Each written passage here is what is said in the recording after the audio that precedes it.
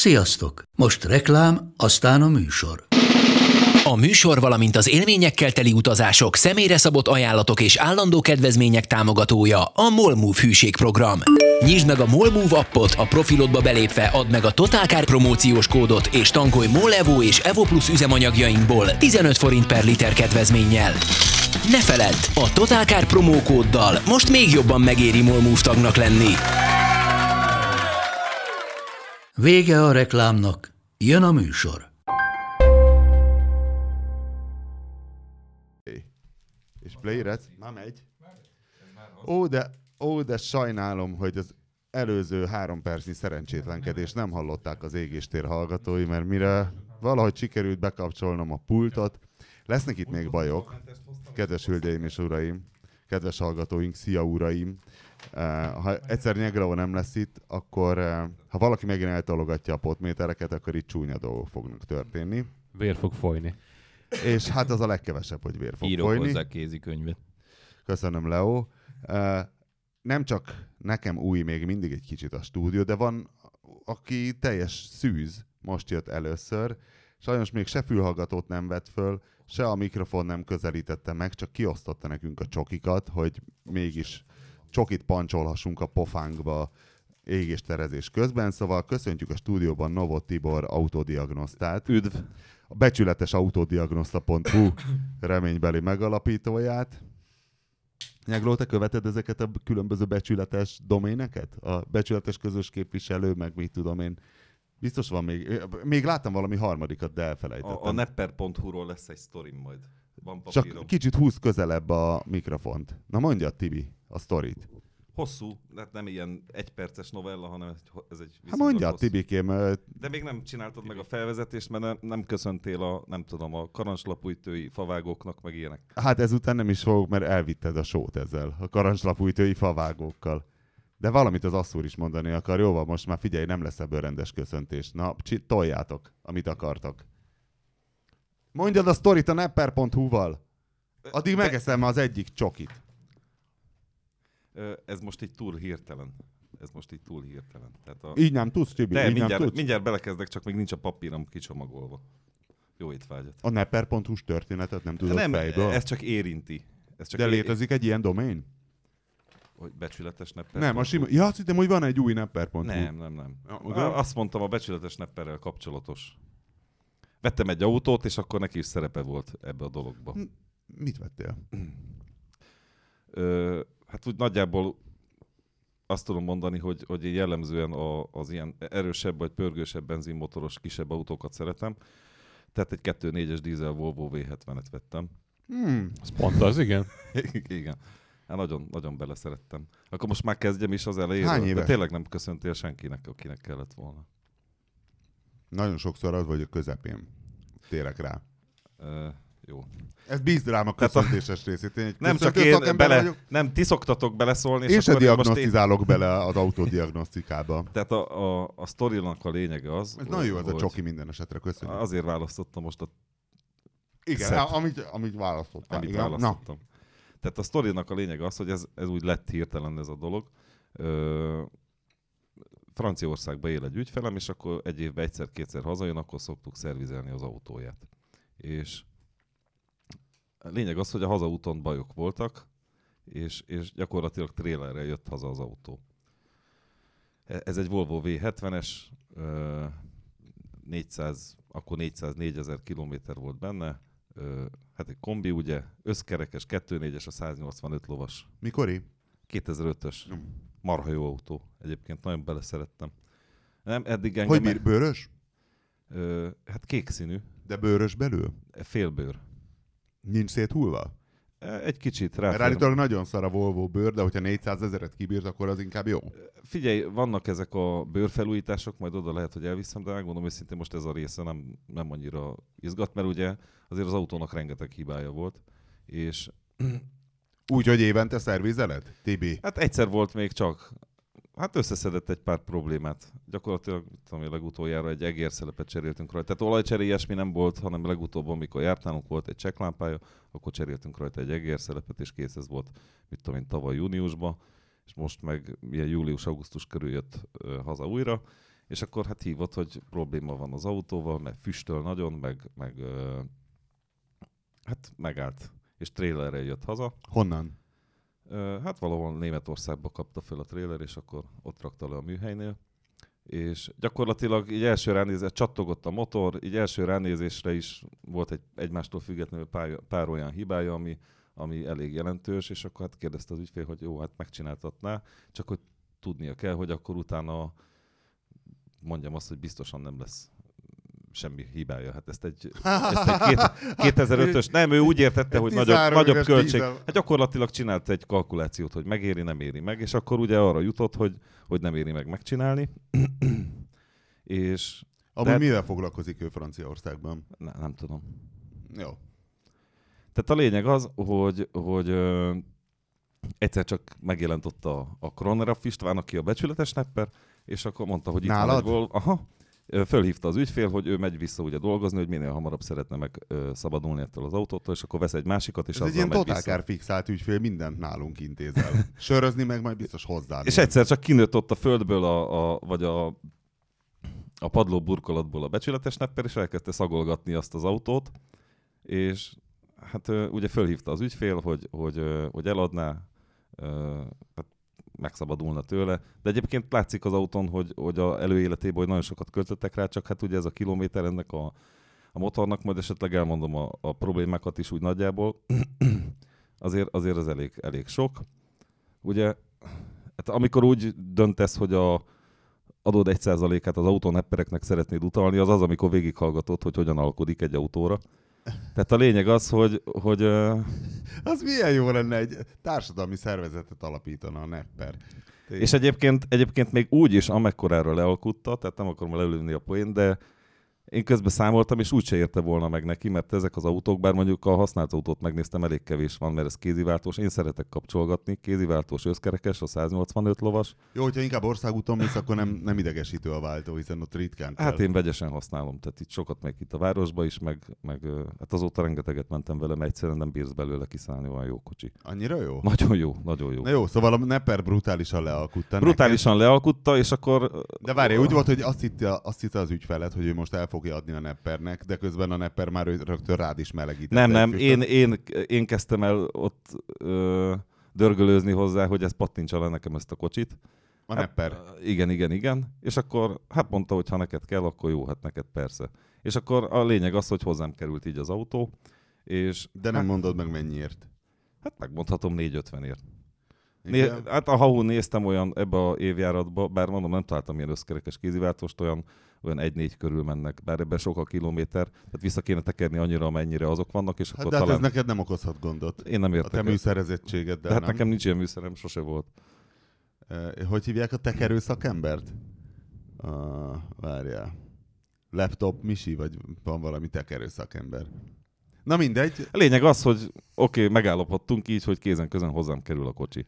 És akkor elkezdtem ugye javítani, hát kellett bele 5 injektor, felújítás, akkor kifújt. Tehát egymástól függetlenül rengeteg olyan hibája volt, ami kellett bele egy intercooler, mert így mondtam a munkatársam, hogy adja egy gázt, és ott álltam előtte, és éreztem, hogy a nadrágomat így valami így lobogtatja, akkor rájöttem, hogy ketté van törve az intercooler is, akkor kellett bele 20 hidrotőke, ezeknek a 24 szelepes 5 hengeres motorok, dízelmotoroknak, ezeknek a Volvo motoroknak az egyik A betegsége. 24-ből 20? Nem, most 6 hengerre számoltam, bocs, hanem 20 hidrotőke kellett bele, 20 szelephimbával, tehát ez is egy tetemes összeg, ha felszorozott 20-szal, mert csak ez a pár alkatrész önmagában vagy 100 000 forint. Tehát, és akkor brutál le volt kokszolódva, mindegy, ezeket kiszedtem De belőle. hát azt szereted, hiszen és a végén megavasodik a dióhéj. És a végén így összeállt a motor, nem csattogott, tök jó volt minden, és akkor úgy volt egy sejtésem, én nem láttam azt a füstölést, amit az ügyfél mondott, hogy brutál kék, vagy ilyen vizes füst jött belőle, és igazából nem, én ezt nem tapasztaltam se próbaúton, sehol, elkezdtem járni a kocsival, és hát így tesztüzemmódba. De akkor már megvetted? Akkor már igen. Így tesztüzemmódba mentem vele, és akkor valahol a Decathlonnál ott az M0-ás mellett fordultunk be, és egyszer csak brutál, mint 6 Omega koncert egyszerre olyan gőz szabadult föl az autóból. De ez nem részecske szűrős. De. Ja, akkor ott minden... regenerált egy jó ízűet? Nem regenerált. Minden környezetvédelmi rendszer működik rajta egyébként tökéletesen, ez is jó. Akkor mi volt az a füstölés? Hát utána visszatrélereztem a műhelybe, és levettem a szívócsövet, és láttam, hogy fagyáló van a szívócsőbe. Hát gondoltam, hogy akkor már, hogy nem hengerfejes, mert akkor nem a szívócsőbe lenne, hanem a kipufogó oldalon max. És ugye hát mi az, ami a szívócsövet televerheti? Igen. Hát a kipufogógáz visszavezetésnek a hőcserélője, tehát ez a EGR hőcserélő. Azt már én elvesztettem a Azt fonalat. leszereltem, tehát az a lényeg, hogy a kipufogógázt ugye vissza kell engedni a NOx kibocsátás csökkentése miatt, és általában ezt hűteni is kell. És a lényeg az, hogy ehhez van egy hőcserélő, ami a hűtőfolyadék. De van egy plusz intercooler? Vagy ez a normál ez csak intercooleren áll? Nem. Ez egy külön hőcserélő, ami a szívó oldalra visszavezetett kipufogógázt hűti le, hogy ne, mit tudom én, mondjuk 650 fokról vagy 500 fokról kell visszahűteni, és hogy a szívó oldalon ne ez az 500 fokos kipufogógáz. Ez terhelés függő, hogy hány fokos, de mindegy. Miért baj az, ha forró kipufogógáz megy az égéstérbe? Hát minél kisebb egy gáznak a hőmérséklete, annál több egy térfogatnyiba az a gáz. Meg hát nem jó, hogyha melegíti, hiszen hogyha te fölforrósítod azt a levegőt, amit egyébként az intercoolerrel hűtesz, akkor a saját hatékonyságodat csökkented. Tehát van egy rendszered azért, hogy az csökkentse égéstérben amúgy is melegnek kell az oké, lennie. de az utána lesz majd még, mert ez a szívó oldalról. A lényeg az, hogy ez pisálta be a fagyálót ez a hőcserélő. Hát ez egy, nem tudom, rövidebb, mint az alkarom, ez az alkatrész, vagy fel annyi, olyan 140 000 forint gyáriba, tehát így összeadódtak ezek a költségek, miután azt tudtam mondani, hogyha ezeket a hibákat te megjavítod úgy, hogy munkadíjjal, stb., akkor kijön egy olyan összeg, hogy tényleg nem érte volna meg ezt kereskedési szándékkal megvenni, mert nem fogott volna rajta 2 fillért se. Milyen összeg jött volna ki? Hát most így fejből nem tudom, de szerintem egy 5-6 kiló ráment így egyből. És akkor még az esztétikai dolgok össze van karcolgatva, a kocsi, stb. De engem ez nem érdekel, mert én annyira Mi a tökömért szerettél bele, amikor azért, tudjuk a preferenciáidat? Azért, mert annyira jó vele menni, hogy beleülsz, és ha elmész Zalába dióhéjért, és hazajössz, ugyanúgy szállsz ki belőle, mint amikor elindultál. Nyugis. Nyugi, hát ez meg a másik, hogy mondjuk munka után elindulok haza, és tudod, mit tudom, elég stresszes napjaim vannak, és elindulok haza, és akkor nézem, hogy jobbról egy atomtámadás, balról, mit tudom én, egy cunami, és akkor csak így mész, hogy a pulzus. De kit érdekel, nem? De kit érdekel, hiszen egy ilyen tankba ülsz, és ez az érzés, ez engem még sose érintett meg. Te innen nem mentél egyébként... egy kört? Azt nem akartad kivásárolni alól? Az ilyen nagy billegős autókat nem szeretem. Ja, hát igen. Ja, meg is kaptam vele az első csekkemet, tehát teljesen föl van avatva. Mondjuk az érdekes, nem tudom, nekem az élményem ezzel a fajta autóval, mert volt ilyen tesztautónk, azt hiszem az V70, vagy nem tudom, ez most mi is? Ez V70. De az egy XC volt, vagy XC70, vagy micsoda? Tudod, az emelt variáció. Aha. De az volt olyan, hogy abban is egy ilyen 200 lóerő fölötti 5 hengeres turbos benzines motor volt, és nem akartam vele gyorsan menni. Tehát, hogy hát, olyan volt a hangulat, hogy a külső sávban 70-nel olyan boldogan gurulgattam. És akarattal, de mit tudom, mi jó, hát nem figyelsz oda, igen. Aha, és gyönyörű szép hangja van, és csak suhan. Tehát igazából szerintem pont ez miatt az autópályán időszakosan föl lehetne vinni nyugodtan a 160-ra. Tehát akkor minek gyártanak olyan autókat, amik 220-szal megy, és tök biztonságos, amikor csak 160. Tehát akkor ez is egy képmutatás. Mert a németek nagyon sok autót gyártanak, és az ő autópályáikon lehet menni 160-nal sok helyen, és viszont ha ők már nagyon sok autót gyártanak, akkor a többi gyártó nem lehet olyan puding, mert akkor elterjedne, hogy hát akkor a japán autók lassúak, tehát akkor mindenki olyanokat gyárt, amivel azért 200-at visítva el lehet menni, tehát még egy 1.4-es Fiesta is Szerintem egy üres autópályán nyugodtan lehet autózni, ilyen 150 tempomot, 160. Tehát szerintem biztonságosan. Tibi, én támogatlak ebben, csak az ORFK nem. Igen. Hát és sajnos ebben a kérdésben az utóbbi a mérvadó. Igen. Képzeljétek el, tegnap láttam egy annyira szép balesetet. Egy kedves YouTube-os sörnézőm hozott Tanzániából söröket, illetve csak annyit mondott, hogy Zanzibárból, én nem tudom miért gondoltam, hogy ez Kenya, de aztán rájöttem, hogy Tanzánia, mindegy, és a Váci út túloldalán dolgozott egy irodaházban, és hát áslattyogtam a Váci úton, végül is arra felé lakom én is, és akkor ott beszélgettünk, az irodaház előtt, és egyszer csak, hát ugye csúcsforgalom, ilyen este 7 körüli csúcsforgalom, és egyszer csak az volt, hogy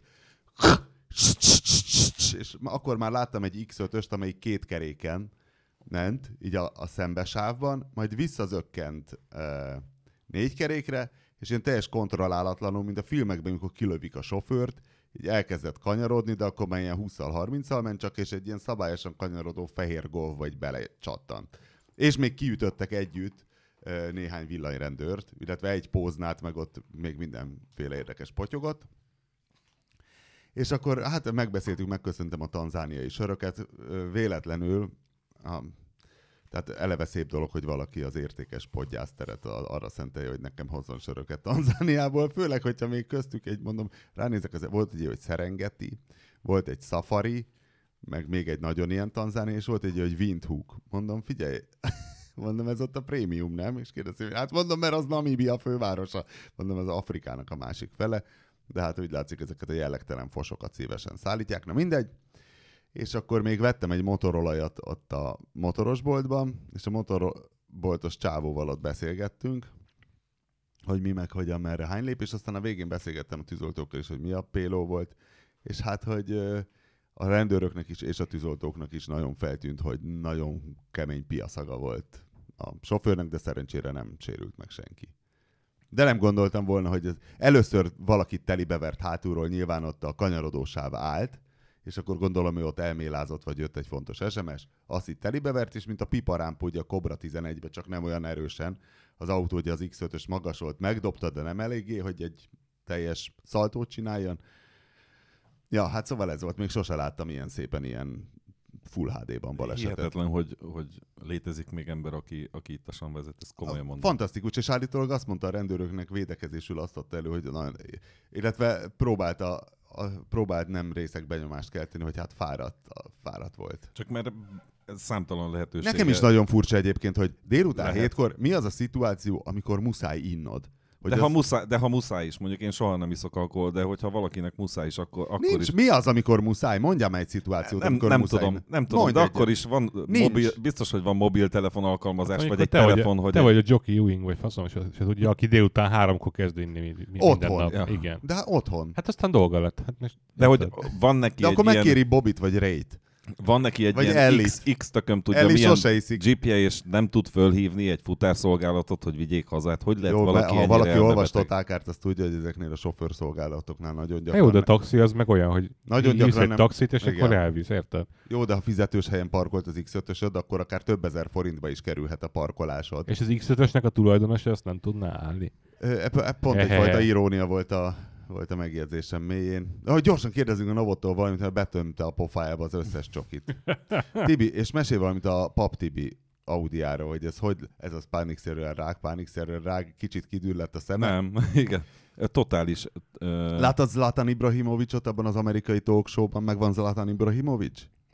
Nincs meg? Nem tudom, nem nézek tévét. Egy nagyon híres svéd futballista, aki hát világsztár. Egy svéd, nem orosz? Futballt meg főleg nem.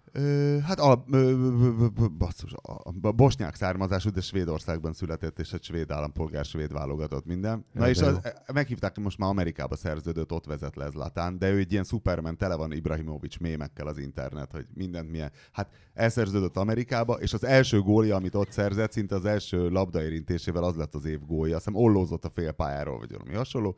És arra volt kíváncsi a talk show vendéglátó, hogy ezzel a májvacukorral, amit Amerikában marshmallow-nak hívnak, hogyha 4 ilyen nagy darab májvacukrot berak a pofájába, ki tudja mondani, hogy Zlatan Ibrahimovics, és hát természetesen ki tudta. A saját nevét persze, igen, ki tudja mondani az ember. Próbáltad már, hogy Andróci Balázs kimondani 4 ilyen kurva nagy májvacukorról? Bocsánat, én májvacukor nélkül is tudom kimondani a saját nevemet, de ez egy másik problémakör, tehát...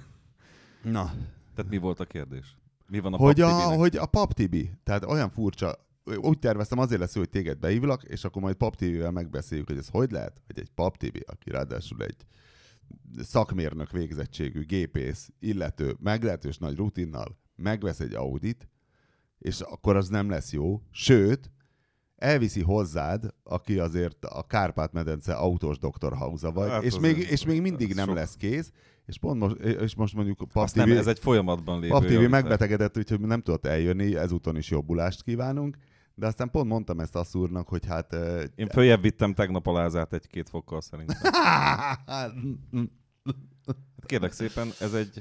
Várj, és akkor Asszúr mondtam Asszúrnak, hogy témalistából, hogy hát hogy te azért vagy, hogy beszélgessünk Pap Tibi autóerről, és erre az Asszúr úgy elgondolkozott, hogy hát ő se számított rá, hogy ez a jó kis győri, nem tudom hány szelepes 20. Hát én azt mondtam, hogy 5 szelepes, de az hengerenként van, ugye összesen 20.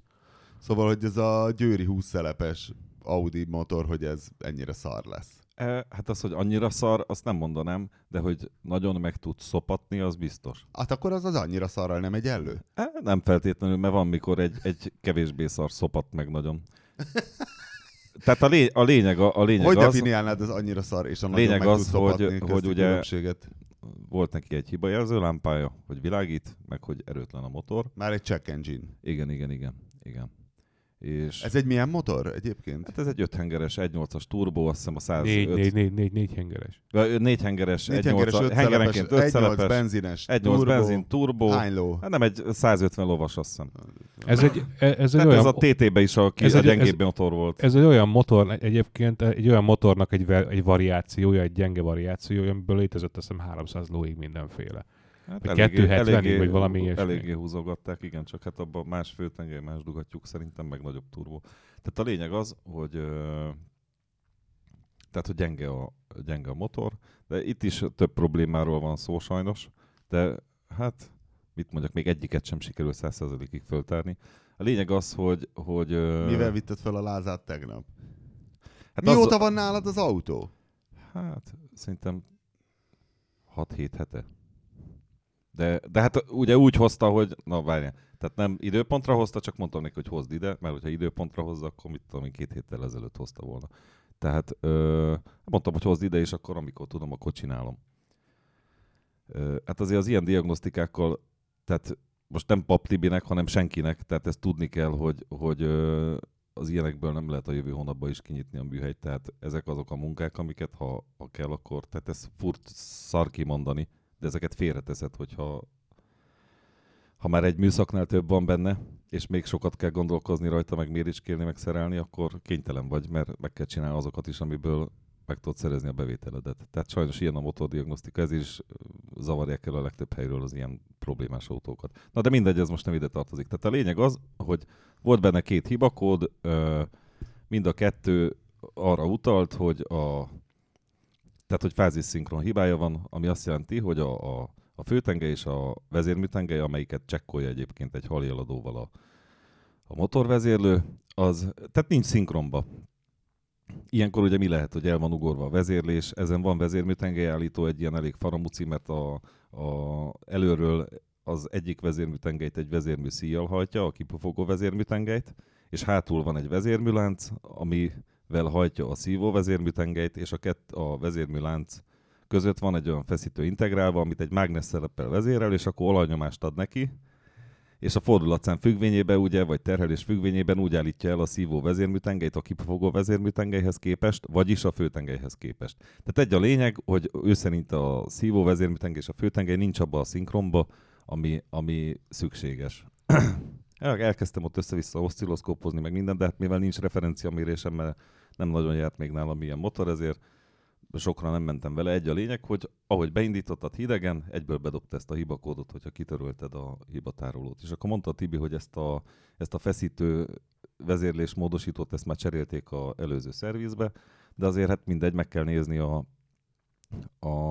tehát megnéztük a vezérműtengelyeket, és tényleg szarul álltak, kicseréltük ezt a láncot, és most már jó helyen áll a vezérműtengely, amikor rögzíteni kell, tehát amikor ellenőrzött pozícionálod. És a lényeg az, de annyi változott, hogy most nem 2 hibakód jön vissza, hanem egy másik, de ez is a vezérműtengely pozíciójára utal, de csak úgy, hogyha beindított hidegen, nem jön vissza egyből. Tehát ugye előtte bejött. Most azt kell csinálni, hogy jó, be kell melegíteni, és menni kell vele egy nagy kanyart, és ha jó meleg, és egy kicsit megküldöd, akkor dobja be ezt a hibakódot, de ettől függetlenül a kocsinak a töltőnyomása se jó, tehát szerintem ezeknek szét szokott repedni a turbó belül, csak azt még ugye a turbót addig nem veheted le, tehát ezt az első hibakódot... amíg ezt a hibakódot meg nem szünteted, hát ez lehet azért is, mert ugye ez olajnyomással működik, és hogyha nincs olajnyomás, de azt megmértük, sőt azt már előttünk is megmérték, úgyhogy vagy nem kap ez a feszítő megfelelő olajmennyiséget, tehát ilyenkor az a szar, hogy ez nem egy mérhető dolog, hanem itt tehát ezt nem tudod megmérni, hogy abba olajnyomást tudsz mérni az olajgombánál, de azt nem tudod megnézni például, hogy abba a láncfeszítőbe jut-e elég olaj, mert ahhoz nem tudsz csatlakoztatni semmilyen műszert. Úgyhogy... Most ne jöjj zavarba azért, mert lefényképezlek, hogy legyen a poszt, vagy egy kép Novod Autodiagnosztáról az új stúdióban. Na igen. Hát mindegy, tehát szopó. Majd lesz vele valami kategória. Ilyenkor most akár Pap Tibi, akár nem, tehát vonatkoztassunk el attól, hogy ismerjük egymást. Tehát ilyenkor van az, megmondod az ügyfélnek, hogy ez egy szívós hiba.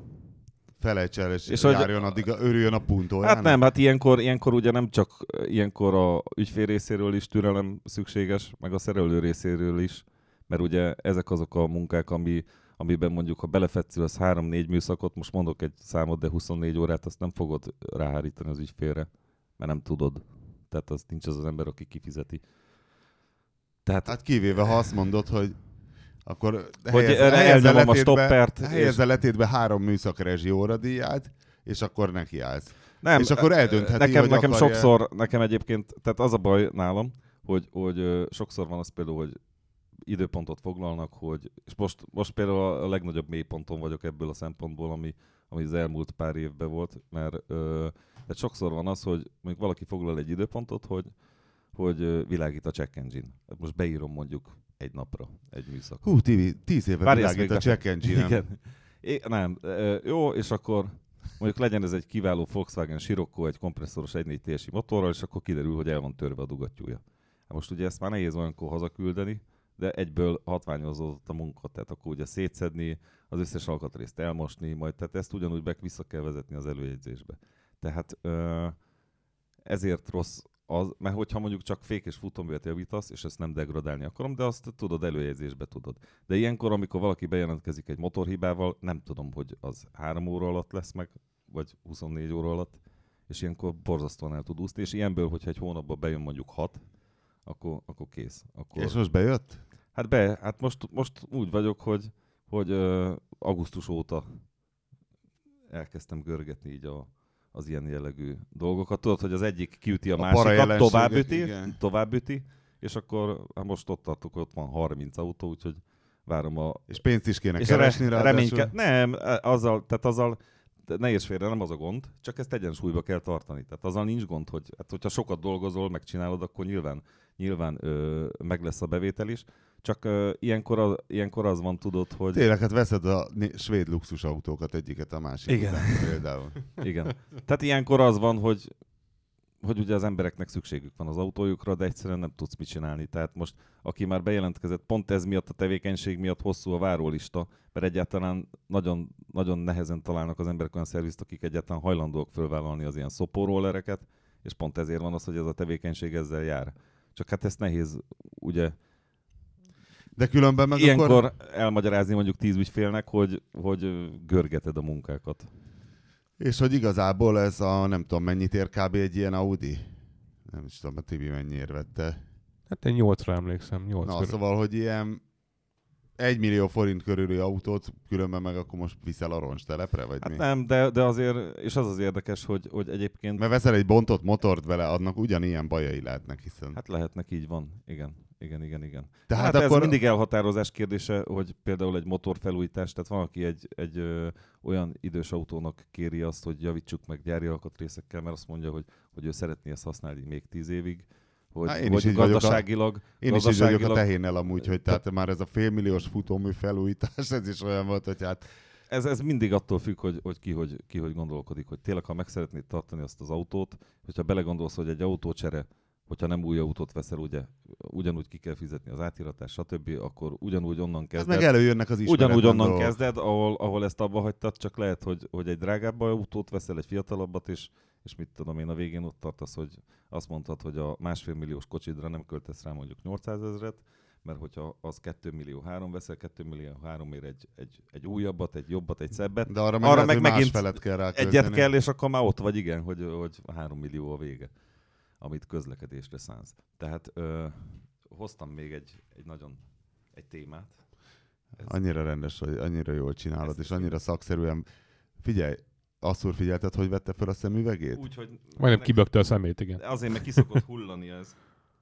Amikor Nem az a lényeg. Amikor elhoztam már 2 hét múlva. Optikusok arra haragszanak, hogyha egy kézzel veszed. az egykezes szemüveg mindenféle felvétel. kézzel, Azt nagyon gyűlölik, mert attól deformálódik el a szár, tehát szemüveget 2 kézzel kell fel és levenni. Ezt még annál is jobban gyűlölik az optikusok, mint amikor valaki hajpántnak használja a szemüvegét. És mindennek ellenére 2 hét... Asszúr most egyből el is kezdte tisztogatni a sajátját. A pólójával egyébként, amit szintén nem szabad, meg kartos lesz, de mindegy, akármilyen pamutpóló. Tudod, hogy a mikroszálas... Nézd ide. Tudod, hogy a mikroszálas egy hülyeség, az a bolondok aranya. Ez nem mikroszálas. Tehát ha leítatsz... az ez mikroszálas, igen. Az se tud. Ha leítatsz egy optikust, akkor ha már nagyon részeg elmondja az igazságot, hogy igazából ez a száraz tisztítás hülyeség, tehát langyos víz mosogatószer. És csodákat fogsz látni. Én megtértem, és azóta mindenemet, szemüvegemet langyos víz mosogatószerrel tisztítom. Egy csodálatos Nem tudom dolog. egyébként, hogy ez másoknál hogy van. Én ezt a szemüveget hordom körbe 5 éve.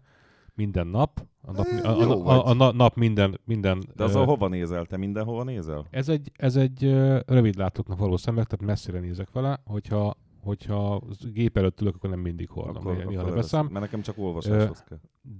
De hogy igazából nincsen szarrá karcolódva. Nem, de nagyon jó állapotban van. Tök jó állapotban van pedig, és ráadásul egy kézzel szoktam föl is nevenni. Nem esett még bele olajteknőbe, meg ilyesmi? Abban még nem, de majd kipróbálom azt is. A tiéd esett már olajteknőbe? Hát ilyen helyekre igen. Az olajba bele? Hát csak részlegesen lett olajos. De szép tiszta amúgy. Igen, mindig tisztítom, hát látod, hogy itt van Látom, a szemüveg tokba mellette a kendő. Figyelj, Tibi, mosogatószer, próbáld ki, az is nagyon jó. Nagyon ajánlom, és tartsd meg továbbra is ezt a kétkezes felvételt. De mindenképpen. Hát én szakszerűen csinálom, mert ezt a lelkemre kötötték, és amikor visszamentem a szemüvegboltba, hogy 2 hét után kiesett belőle, minek hívják ezt, lencse? Lencse. Akkor azt mondja, mert biztos egy kézzel veszi föl, de mondom, bocsánat, tehát nem, hanem 2 kézzel. Most kerül fel a 18-as karika. Elnézést. Ahelyett, hogy azt mondta volna az optikus, tegye föl egy pillanatra, és akkor látná, hogy ösztönösen és hogyan veszed föl. Visszamentem még egy év múlva is, hogy vegyek bele csavart, mert ami kis csavarhúzom van, az nem ehhez alkalmas. És akkor volt ott hát vettem 6 darab, kérdezte, hogy mennyit, hogy ad egyet, amit bele kell tenni. Mondom, nem, azon kívül adjon még 6-ot, mert nem bízok önökbe. És akkor az úgy beletette, hogy az a hölgy, hogy utána egy fél évig nem esett ki belőle. Igen.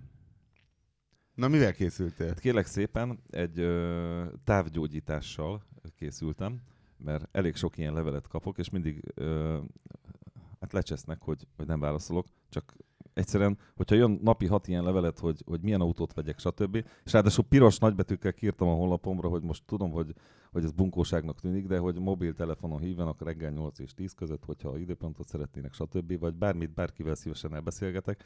De amikor megnyitom a levelező ládámat, és van benne 3800 levél, és tényleg annyi, akkor egyszerűen már nem tudok és nagyon sajnálom, mert egyébként 1000-szer elmondtam már, hogy ez annyira megtisztelő, hogy kíváncsiak a véleményemre. De ez a klasszik autodoktor, ez még tényleg a totálkár hajnalán, amikor volt egy autodoktor, és olyan e-mailek voltak, hogy jó belőről nyú jellegű hang, tudod, amikor még elbábozol egy hiba jelenséget, és próbáld utánozni a hangját, de amikor mindezt leírva, hogy olyan nyú, jellegű, szaggatott hang innen és innen. És akkor erre tudod, írt egy választ, hogy hát ez nem csapágynak tűnik, inkább féltengely, az alapja, hogy nyú vagy Egyébként én nem hiszek ebbe a távgyógyításban, mert ugye látni, tapasztalni kell, stb. De Figyelj, mondom még egyszer, nekem ez nagyon megtisztelő, hogy az emberek ilyen bizalmat, aki ír, az ilyen bizalmat fektet belém, de egyszerűen tudod, mióta hiszek a távgyógyításban, amikor elhoztam a kiváló Lász Baronztól a Kugárt, és Diana asszonnyal éppen autóztunk valahova, és egyre furcsább hangok jöttek,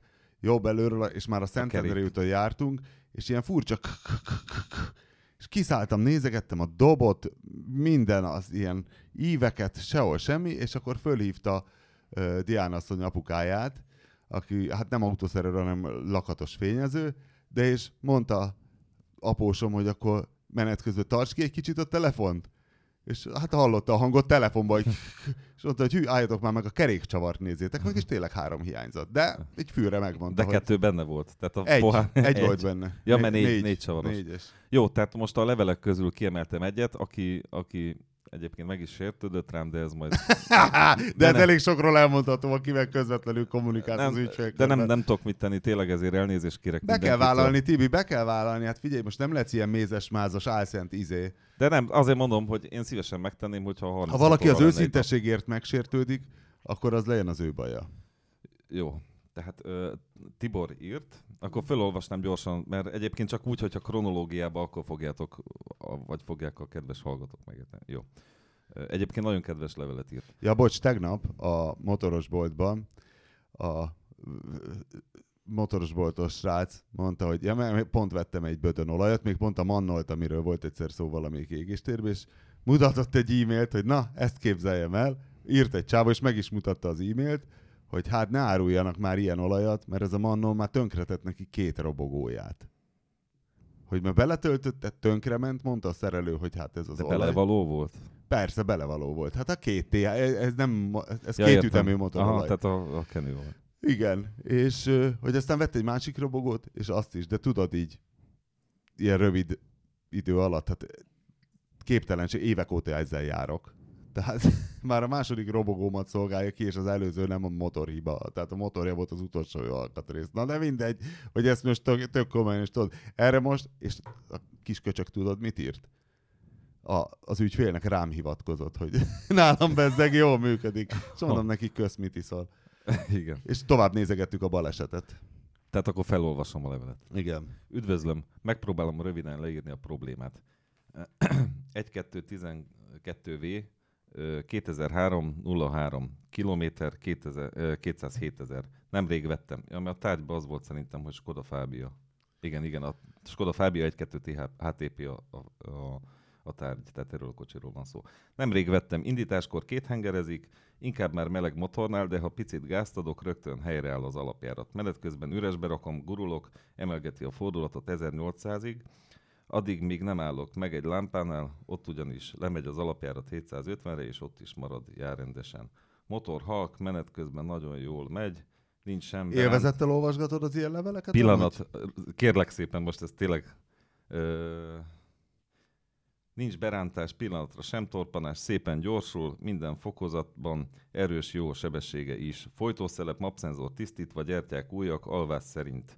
Ezt nem tudom, mit jelent. Alvásszám hát szerint az biztos. szerint Vezérlés kuplung 198 000-nél cserélve, sárga ikon világít. Először egyes hengert írt, trafócsere után, mapszenzor, ami tiszta retek volt, most megint világít a sárga lámpa, és továbbra is. Ez nem egy kolléga? Ez egy kolléga? Nem, bár kérlek szépen, hogy átlag usernek túl szakszerű. Most megint világít a sárga lámpa, és továbbra is ez a gond.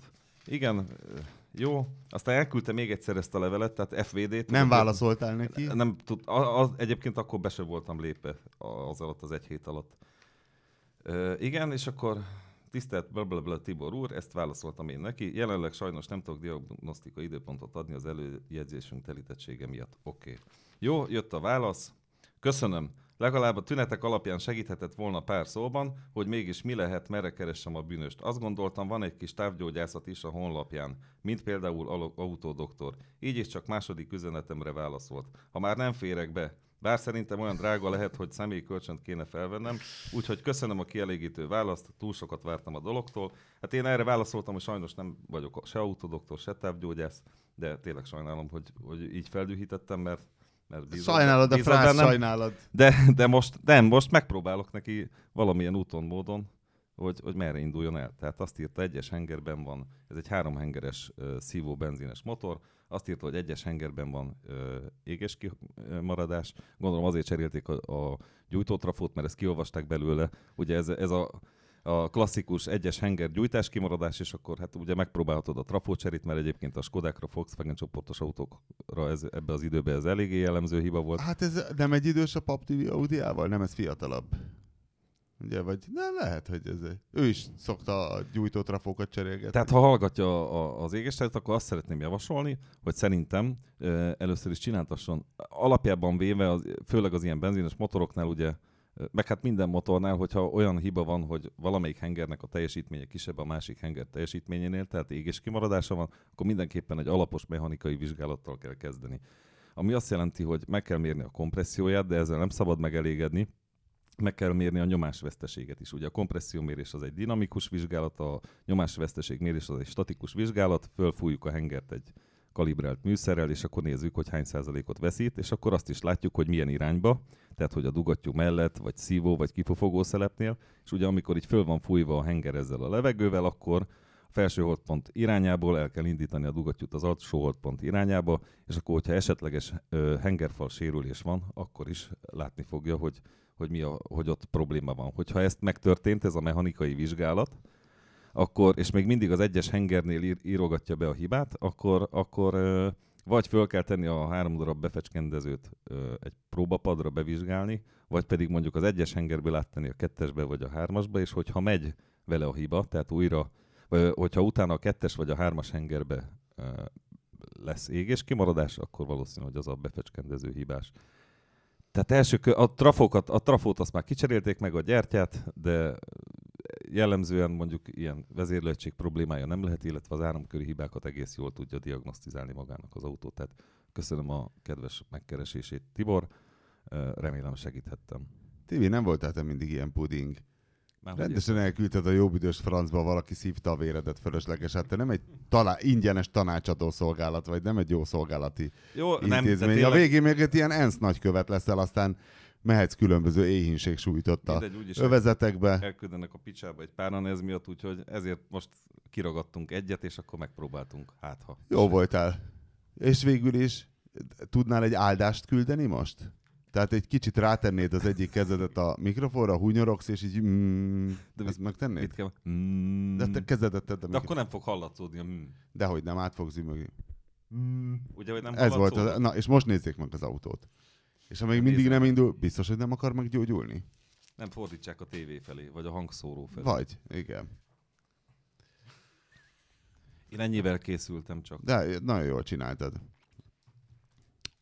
Képzeld, azt szúr meg, hogy mivel készült, én meg olyan e-maileket kapok, hogy elküldenek egy linket, egy YouTube linket, amin 2 ilyen mérnöknek látszó, kobakos illető, okos dolgokat magyaráz, valami erőműnek látszó, tehát egy ilyen üzem külterületén ilyen lépcsőn ácsorognak, valamilyen ilyen... Ausztráliában volt azt Hát alap, hogy Ausztráliában legyen, tehát hogy azért ne Pakson történjen ez az ácsorgás. Lehetőleg távolabb ácsorogtak tőle. És okosságokat mondás is, és beszélnek valami energia, nem tudom micsodáról, de ráadásul mindez angolul van. Ahogy tudok, de ha valami nem érdekel, akkor képtelen vagyok odafigyelni rá, hogy fél perc után becsukom a linket, és elküldöm Asszúrnak, hogy neki azzal a kérdéssel küldted, hogy szerinted ez hülyeség? Hogy szerintem ez hülyeség, hogy szerint ez hülyesége, mert én kérdeztem még a levélírótól, hogy összefoglalna a lényeget röviden, és hogy hát az a lényeg, hogy energiaforrásként, mint tiszta energia, a széndioxid... Nem. Látod? Már még magyarul se hadd mondjam el ezt, jó?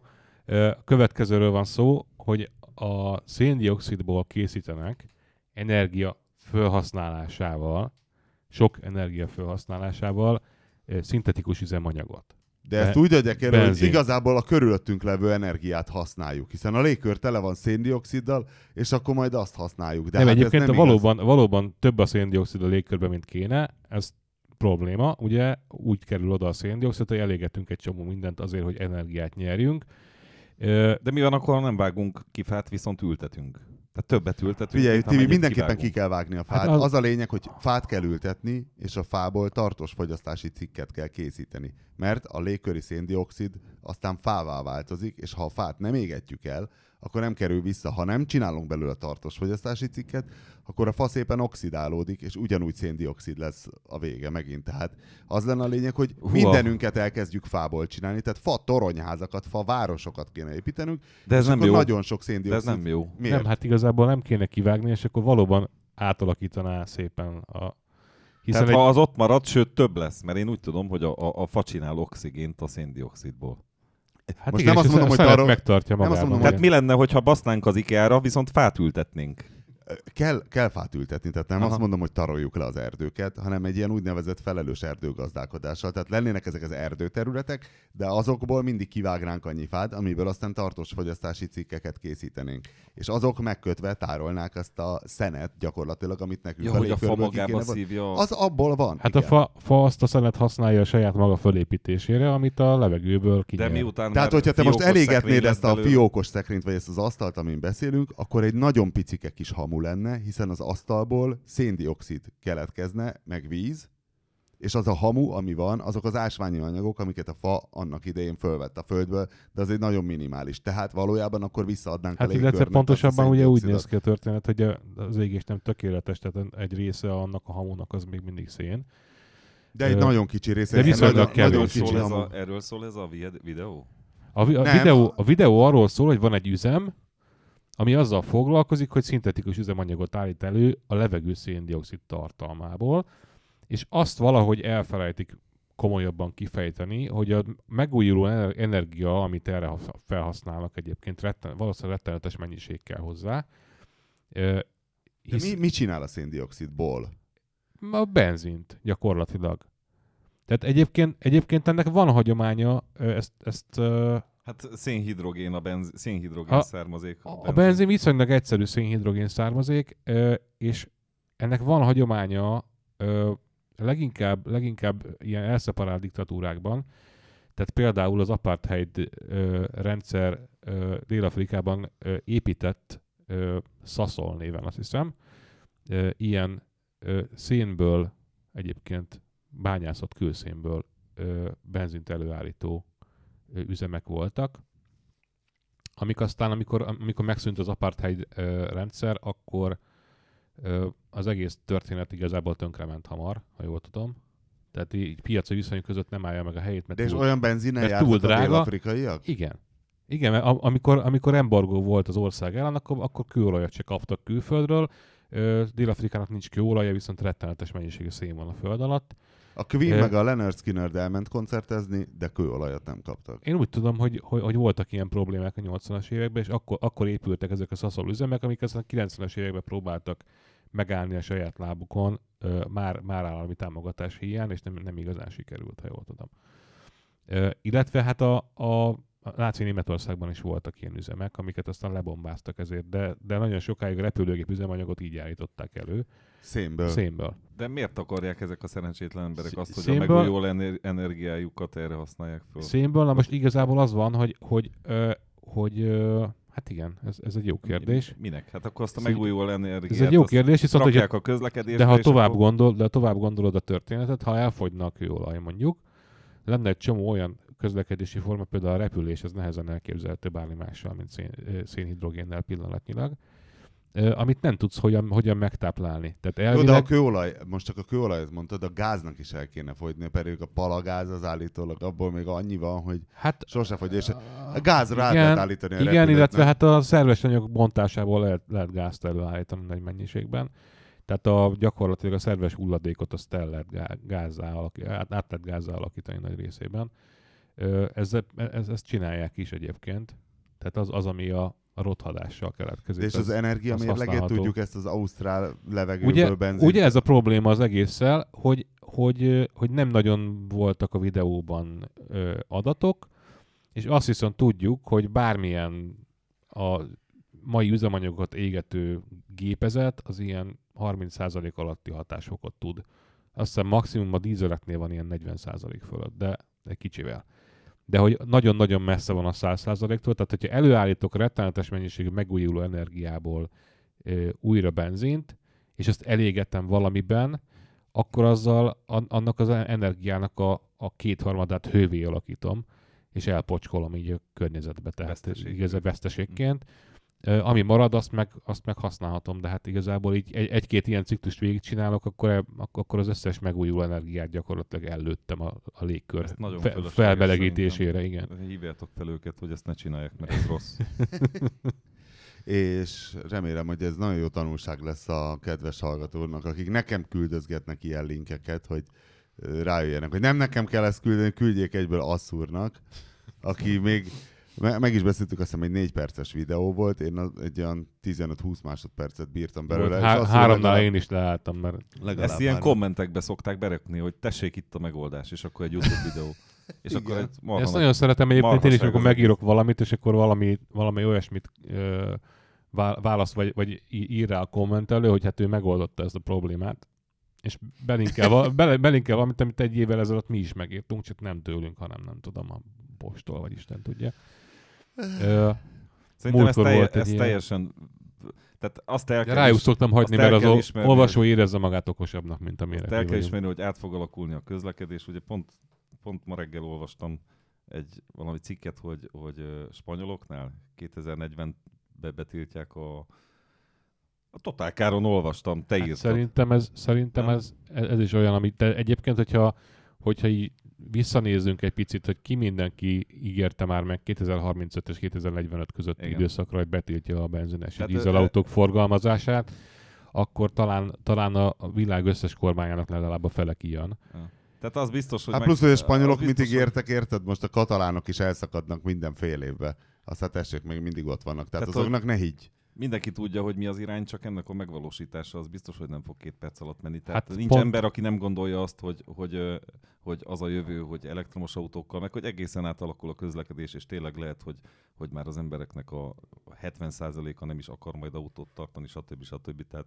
hát, biztos, hogy ennek az évszázadnak a végén már olyan dolgok lesznek, amit ugye mi nem látunk meg, de amit el se tudnánk képzelni, de egyszerűen csak azt kéne szerintem megvalósítani, hogy akár az ilyen a teherautó, tehát amit olvastam tegnap, hogy a teherautós kibocsátási normákat olyan szintre akarják csökkenteni a CO2 kibocsátást, ami tényleg már fizikailag lehetetlen. Tehát hát már a személyautósról is ez van, ugye, hogy... Hát így van, ez van, és akkor jön az, hogy hát akkor hazudjunk, vagy csináljuk úgy, hogy... Okosba, igen, és akkor megcsodálkoznak rajta ezek a dilettánsak, hogy miért van a átbaszó szoftver, meg ilyenek. Mondanék még valamit, ami közelebb van a mához, és mostanában többször beleakadtam munka közben. Úgy néz ki, hogy az autógyárak elkezdtek nagyon furcsa módon megadni fogyasztási értéket. Következőt olvastam a legutóbbi, azt hiszem, 3-as BMW M340i bemutató anyagában. 7,5 litert fogyaszt 100-on. Jó, ez eleve vicces, mert 380 lóerős autóról beszélünk. Tehát, és ezt egy olyan nem létező norma szerint állapították meg, hogy lemérték az új szabvány szerint, ami a VLTP névre hallgat, ami a valós. Ugye valósabb, nem, ez is egy ilyen szintetikus történet, és utána azt visszaszámolták a régi NEDC-re, hogy össze lehessen hasonlítani a régi adatokkal. És átlagoltak? Ami azt jelenti, hogy magyarul, hogy ők sem azt mérték, ami oda van írva, de utána az értéket, nem tudom, felszorozták valami tényezővel, valami 0,8-al, vagy nem tudom, nagyságrendileg. Figyelj, én is jártam az 5 literes, 410 lóerős Mustang GT-vel 9,6 literes fogyasztással. Magyarul már nem kéne hazudniuk, már nem is szabadna, de azért ők még gyorsan, amíg lehet, addig még ígérnek néhány valótan értéket. Hát adják nekem ide egy hónapra, és utána tehát szorozzák figyelj, 0,7-tel. Ez egy 372 lóerős autó, sorhatos turbomotor van benne. Ez micsoda? M340i. Tehát akkor nem M3-as, hanem és egy majdnem, ez egy limuzin, és egy majdnem 5 méteres autóban van. Miért 5 méter egy 3-as BMW? Ja, igen, ez is egy nagyon jó kérdés. Egyébként lehet, hogy csak 4,8, de tehát hogy igazából sokkal nagyobb még, mint amekkora eddig volt. És nem hiszem el, hogy az 7 felett tud fogyasztani, de ha mégis, akkor azt úgy csinálja, hogy a nagymamák szoktak vezetni hétvégénte. Én is csodálkoztam, mert a Volvo is azért a 9-et bebírja nyelni. Pedig az egy én Fiestám is 8-ot teszik. Na, mielőtt megkérdezném Novottivit, hogy és nem féltékeny a BMW-je erre a Volvo-ra, gyorsan egy érdekes levél, hogy azért miközben a high-techben utazunk, azért még Skandináviában is vannak érdekességek. Székelyföldtől Skónéig üdvözlöm a hallgatókat, és a készítőket tulajdonképpen Parajttól Malmöig, de csak a régiók rímelnek. Ez így sikerült, 10 éve Koppenhágában élünk, onnan költöztünk át, egy ideig ingáztam naponta az Öresund hídon Malmöből Koppenhágába, de ráuntam, és most itt vállaltam munkát. Buszt vezetek, városi, főleg Mercedes Citarókat és régebbi Volvo B9 Ellákat. Az az érdekes, hogy ezek mind gázzal mennek, de nem erről akartam írni, én vezetni szeretem őket, nem az adataikkal felvágni. A régebbi Volvokat sokkal könnyebb vezetni, nem annyira súlynehezek érzésre. Jegyet venni lehet appal, QR kódolvasó a buszon, a közlekedési vállalat által kiadott érintésérzékeny kártyával, csippantott, mint egy belépőkártyát, és bankkártyával. Az ellenőrzés nem az én feladatom, csak tájékoztatom az utasokat, hogy kontroll esetén mekkora büntetést fizethet.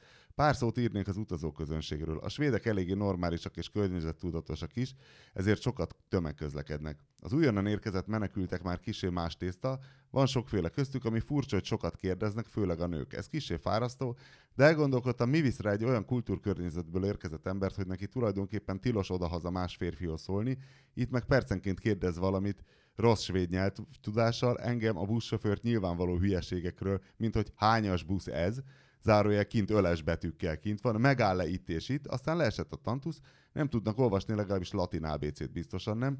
Továbbá, ami meglepő, engem is meglepett ilyen arab országban, hogy nem ismerik az arab számokat, mert ugye az arab számok, az igazi arab számok, nem tudom, feltűnte nektek arab országban, hogy tök mások, tehát egy ilyen emirátusi rendszámtáblán alig ismered fel, a nulla az egy pont például.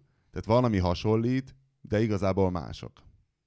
Ez van, küzdünk, nektek sikeres műsorkészítést, és nagyon remélem megmaradtok, mint a hiteles újságírás és műsorkészítés egyik utolsó bástyája a mai Magyarországon. Baráti üdvözlettel, Otto. Na, mit nézel itt, Tibi? Elgondolkodtál az arab számokon? Nem, hallgattam csak. Ja. Hát csak volt benne Volvo is. Igen, a busz. Csajok. Aha. Hát az engem nem érdekelt, pár kapcsolatba élek. Hát igen. Képzeljétek el, annyira szórakoztató állat a tengeri malac. Kislányom kapott... Rémesen ostoba. Nem tudom, nekünk volt egy ilyen 10 évig körbelül. Nem tudom. Annál Figyelj, butábbi újságot borzalmas. Például szobatiszta. Lányom kapott 2, valójában Diana azt, hogy magának vette, mert régóta szeretett volna, de tök mindegy. Én gondoltam, hogy hát nekem aztán meg édes, mindegy. Te hegesztőt veszel neki? Én például hegesztőt veszek neki, meg gitárokat, meg Harley-t. Inkább hülyék, mint ostobák. Tehát, hogy próbáljuk arra szoktatni őket, hogy járkáljanak a lakásban, mert az mennyire vicces, hogy tengeri malacok jönnek-mennek. Annyira szobatiszták, van az egyik gitár, amire nem az én gitárom, hanem a Diana unokaöccse nálunk tartja mindegy egy mexikói Stratocastert, és az alá szeretnek kakilni és pisilni, és csak az alá, úgyhogy oda terítünk egy ilyen papír, szalvétát, és arra kakilnak, pisilnek. Szerintem ez tök profi. Pelenka alá tegyetek oda. Ha van, hogy az van, mindegy. Meg vegyetek egy macskát, akkor még viccesebb lesz. És olyan furcsák, hogy írtózatosan félnek, tök fölöslegesen minden zajtól, de pont ma mondtam Diánának, hogy tehát, hogyha úgy megyek a ketrecük felé, ami nyitva van egyébként, hogy folyamatosan beszélek, akkor tudják, hogy én vagyok az a kellemetlen fickó, aki időnként kiveszi őket, hogy adjon nekik petrezselymet, amit nagyon szeretnek, de ha nem beszélnék, akkor csak így a hangokat hallják, és szerintem ők tudják, hogy vagyunk mi így a család, akik egy kicsit kellemetlenek, de tulajdonképpen nem életveszélyesek, és rajtunk kívül velociraptorok, de hogy a tengeri malac nem lát. Tehát, hogy az összes ilyen kis gombszemű állat nagyon szarul lát. Ja. Tehát, hogy igazából ott ugrálsz így előtte. De szagol, téged megérez a sörszagról. Hát kb. Igen. De hogy szóval nagyon... Fölismerik az embereket, ezt tudom, mert az egyik malacunkat úgy kaptuk, hogy előtte már voltak korábban tulajdonosaik, akik akkor viszonylag kisgyerekek voltak, és meglehetősen szadista hajlamúak ilyen tekintetben. És aztán egyszer voltak nálunk ugyanezek a gyerekek, nem tudom, 3 vagy 4 évvel később. Hát szerinted annak vendégségbe és a tengeri malac, aki tőlük jött, az olyan mértékben rettegett abban a 2 órában, amíg ott voltak. Hát 4 éves korában a tengeri malac az már tatter, nem? Nem, 7-8 évet el voltak nálunk. Tényleg? Igen. 10 évet elélnek. Jó, csak így egy tengeri malac egy ilyen családos környezetben, például egy törpi turbó átmegy rajta, vagy ilyesmi, akkor azért az elég tizedeli őket. Kislányom nagyon vigyáz rá, és nagyon szépen finoman simogatja, meg tutulgatja őket. Na mindegy, csak az a vicces, hogy egyfelől nagyon tud hisztizni a kajáért, és akkor adja ezt a hangot, másrészt szépen kint van, és hallja, hogy adok egy almát a másiknak, amelyik bent van, de kint van a ketrecből, amiben van 2 búvóhelyük, akkor kint visít, méltatlankodva, hogy kaját akar, ugyanakkor meg a testbeszédével jelzi, hogy nagyon retteg. Tehát egyszerre méltatlankodik és retteg, úgyhogy egy valamit nem értek a malacokkal kapcsolatban, hogy a tökönben nem pusztultak ki előbb, mint a dinoszauruszok. Tehát ilyen mentalitással a vadonban, érted, hogy állandóan hangokkal kommunikálsz, szarul látsz, de azért kíváncsi vagy, hogy ezek hogy maradtak életben. Bebújtak egy lyukba. Ezt én sem értem egyébként, de azt hiszem, hogy Dél-Amerikában csak házi állatként van, tehát olyasmi, mint a házi tyúk, hogy nem létezik És már. időnként megeszik őket. Nem létezik már a vadverzió, és amennyire tudom, igen, tehát hogy hagyják őket ott mászkálni, ahogy a tyúkokat is nálunk, és akkor mit tudom, az étteremben van olyan, hogy na, akkor abból kérek egy sültet, tudod. Abból a kövérkésből, a Még sárga csíkosból. Diana lelkiismeretesen mázsálja őket hetente, karamellát és magyarót, és most már 2-szer akkorák, mint voltak pár hónapot, de még mindig ilyen 440 deka az egyik, 400 deka a másik, és állítólag ilyen 1 kiló fölé. Mert hát nagyon várjuk, mert az így jobban nézhet ki azért. Menhelyről hoztátok őket? Van hörcsög, menhely van? Ne, állatkereskedés. Ja. Onnan jött. De az sem mindegy egyébként, hogy honnan veszed, mert hogyha nagyon forgalmas állatkereskedésből, akkor stresszesebbek, és akkor idegbajosabbak is általában. Ezek csak Meg visítoznak a szörnyűparagépek. CO2 kibocsátás miatt.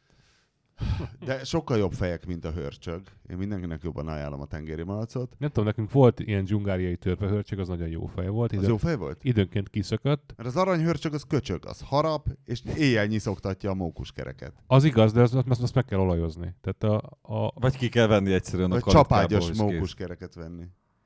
Nem, hát Jó fej volt a törpehörcsög? Nem szerintem harapott? igen, nem harapott. Ha. Nem harapott. Nyegleó ingatja a fejét. Harap Igazából- a törpehörcsög? Nyegleó. Igazából az igazán jó fejek azok a csincsillák voltak. De a csincsilla Csak az attól agyfaszt kapsz, az állandóan akar valamit. Az állandóan jön, megy, És kíváncsi. kell 80 darab, hogy legyen egy nyomorult kabátod. Az igaz. Ez egy Dzsungáriai. törpehörcsög? Dzsungáriai törpehörcsög 71 gram. Volt akkor éppen. Ez a tiéd? Volt, már elpusztult. De véletlen van a telefonodban 40 gigabyte felvétel a törpehörcsögödről. Hát igazából a Facebookon, de igen. És jó állat a törpehörcsög, Leo? Sok gond nem volt vele. Csigáid megvannak még amúgy? Hát már azok is kimúltak. Kimúltak a csigáid? Hát én 8 évig el voltak. Látod, Úgyhogy hogy a ezért- póka az egyetlen? Ha valaki tartós kapcsolatra vágyik, akkor tartson madárpókot, mert azok Igen, és ilyen ezt évente 30... egyszer elég megetetni. Igen, most már, amikor behoztam megint tücsköket a szerkesztőségi póknak, többen összenéztek, hogy mi van, most már állandóan zabál, mert egy hónapja adtam neki. De legutóbb. nem, tényleg volt olyan, hogy egy egész évig nem kapott, és akkor se pusztultál. Na, olyan nem volt az. De volt. Ne, olyan, Akkor 3-4 évig. Na, mert Nyegleó hozott neki valami nem, szerintem sótányt azért, otthonról, nem tudom. azért ilyen 3-4 havon. 3-4 havonta mindig megetetem, nem vagyok én kegyetlen. Meg egyébként is, hát így legalább nem reped ki a potroha. Na jó Az van. igaz. Tibi, üzensz valamit az olvasóknak? Hogy Nem például ne tudom. írjanak és ne hívjanak? De nyugodtan, csak nem biztos, hogy elolvasom. De az előbb megkérdezted, hogy féltékeny a BMW, vagy már vége Ja, van, tényleg, de szóval meg... így- Mindegy, csak itt közben... És féltékeny?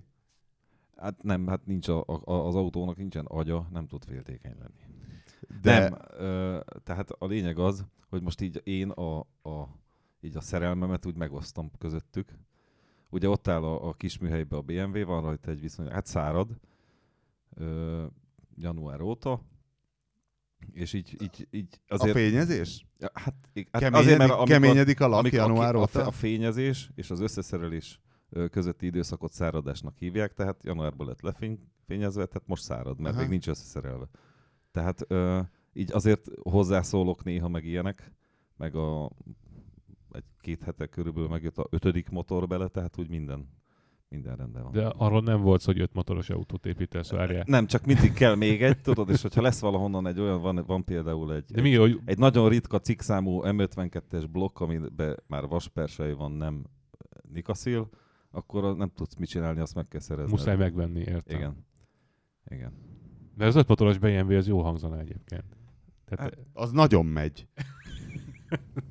Tehát ilyen. Kicsit sokat fogyaszt. Nem Bár féltékeny, attól függ, hogy hány tankos. nem féltékeny, mert hát ő tudja, hogy ő a igazi nagy szerelem. azért azt hozzátenném ehhez mindenképpen, hogy a második világháború idején készült olyan harckocsi motor, ami konkrétan 5 darab Chrysler teherautomotorból készült, úgyhogy a főtengelyeket szinkronizálták fogaskerekekkel, és 350 lóerőt tudott. Nem volt kihegyezve. Nem igazán. Nem volt szétfaragva. Úgyhogy igazából tehát De ez melyik ez hadseregben alapján volt? az amerikai. Shermanekben volt ez a motor. De hát ezek pici tankocskák voltak, nem? Nem Csak olyan ki Motor látta, volt, 2 lánctalpa. Olyan nagyon aki látta nem. a Kelly hőseit, az mindenki tudja, hogy hát csodabogár, Donald Sutherland mindig mondta, hogy jaj, nagyon fél a tigrisektől, mert hát ez a Sherman milyen kis picike. Hát ez igaz, ez így van egyébként. A tigrisekben az volt a félelmetes, mert egyébként az is félelmetes, hogy nagyon nagy, meg vastag a páncélja, de az igazán félelmetes a harckocsi szempontjából az, hogy ez 1 kilométerre el tudott lőni gond nélkül. Úgyhogy még át is lőtte a páncélt, az akármilyen páncélt a 88-as ágyúval. Szemben a Shermannek 75-öseivel. De akkor ez egy hány hengeres motor volt a Shermanben? 30. Te ezt honnan tudod? Játszottam World of Tanks-ot. Hát igen, nem is egyszer, de ebbe most már nem menjünk bele. Hallgatóinknak Tűzföldtől Tokióig. És milyen favágókat köszönöm? Karancslapújtői. Karancslapújtőtől Calgaryig. Van ilyen, vagy csak most? Ja, Nem, Calgary, van, ezt van. még nézd meg gyorsan, passzold oda neki, mit kaptam Calgaryból. Hogy Nagyon találd jó. ki, mik ezek. Doboz. Jó volt? Igen. Na mi az? Hát kulcstartó. Hát, Sörnyitó. ugye? Egy Minden szarvasfej sörnyitó, azt mondják. alakú, Aha. szarvasfej alakú sörnyitó. Azt mondják minden sörnyitó. Én utálom a sört, az a baj. Nem baj az. Több meg marad te nekünk. alkoholt se iszol. Igen, több marad nekünk. Hát köszönjük szóval, hogy hallgattak a felsorolt helyeken, és találkozunk a jövő héten. Viszont hallásra. Stop. Stop gomb. A műsor a Béton partnere.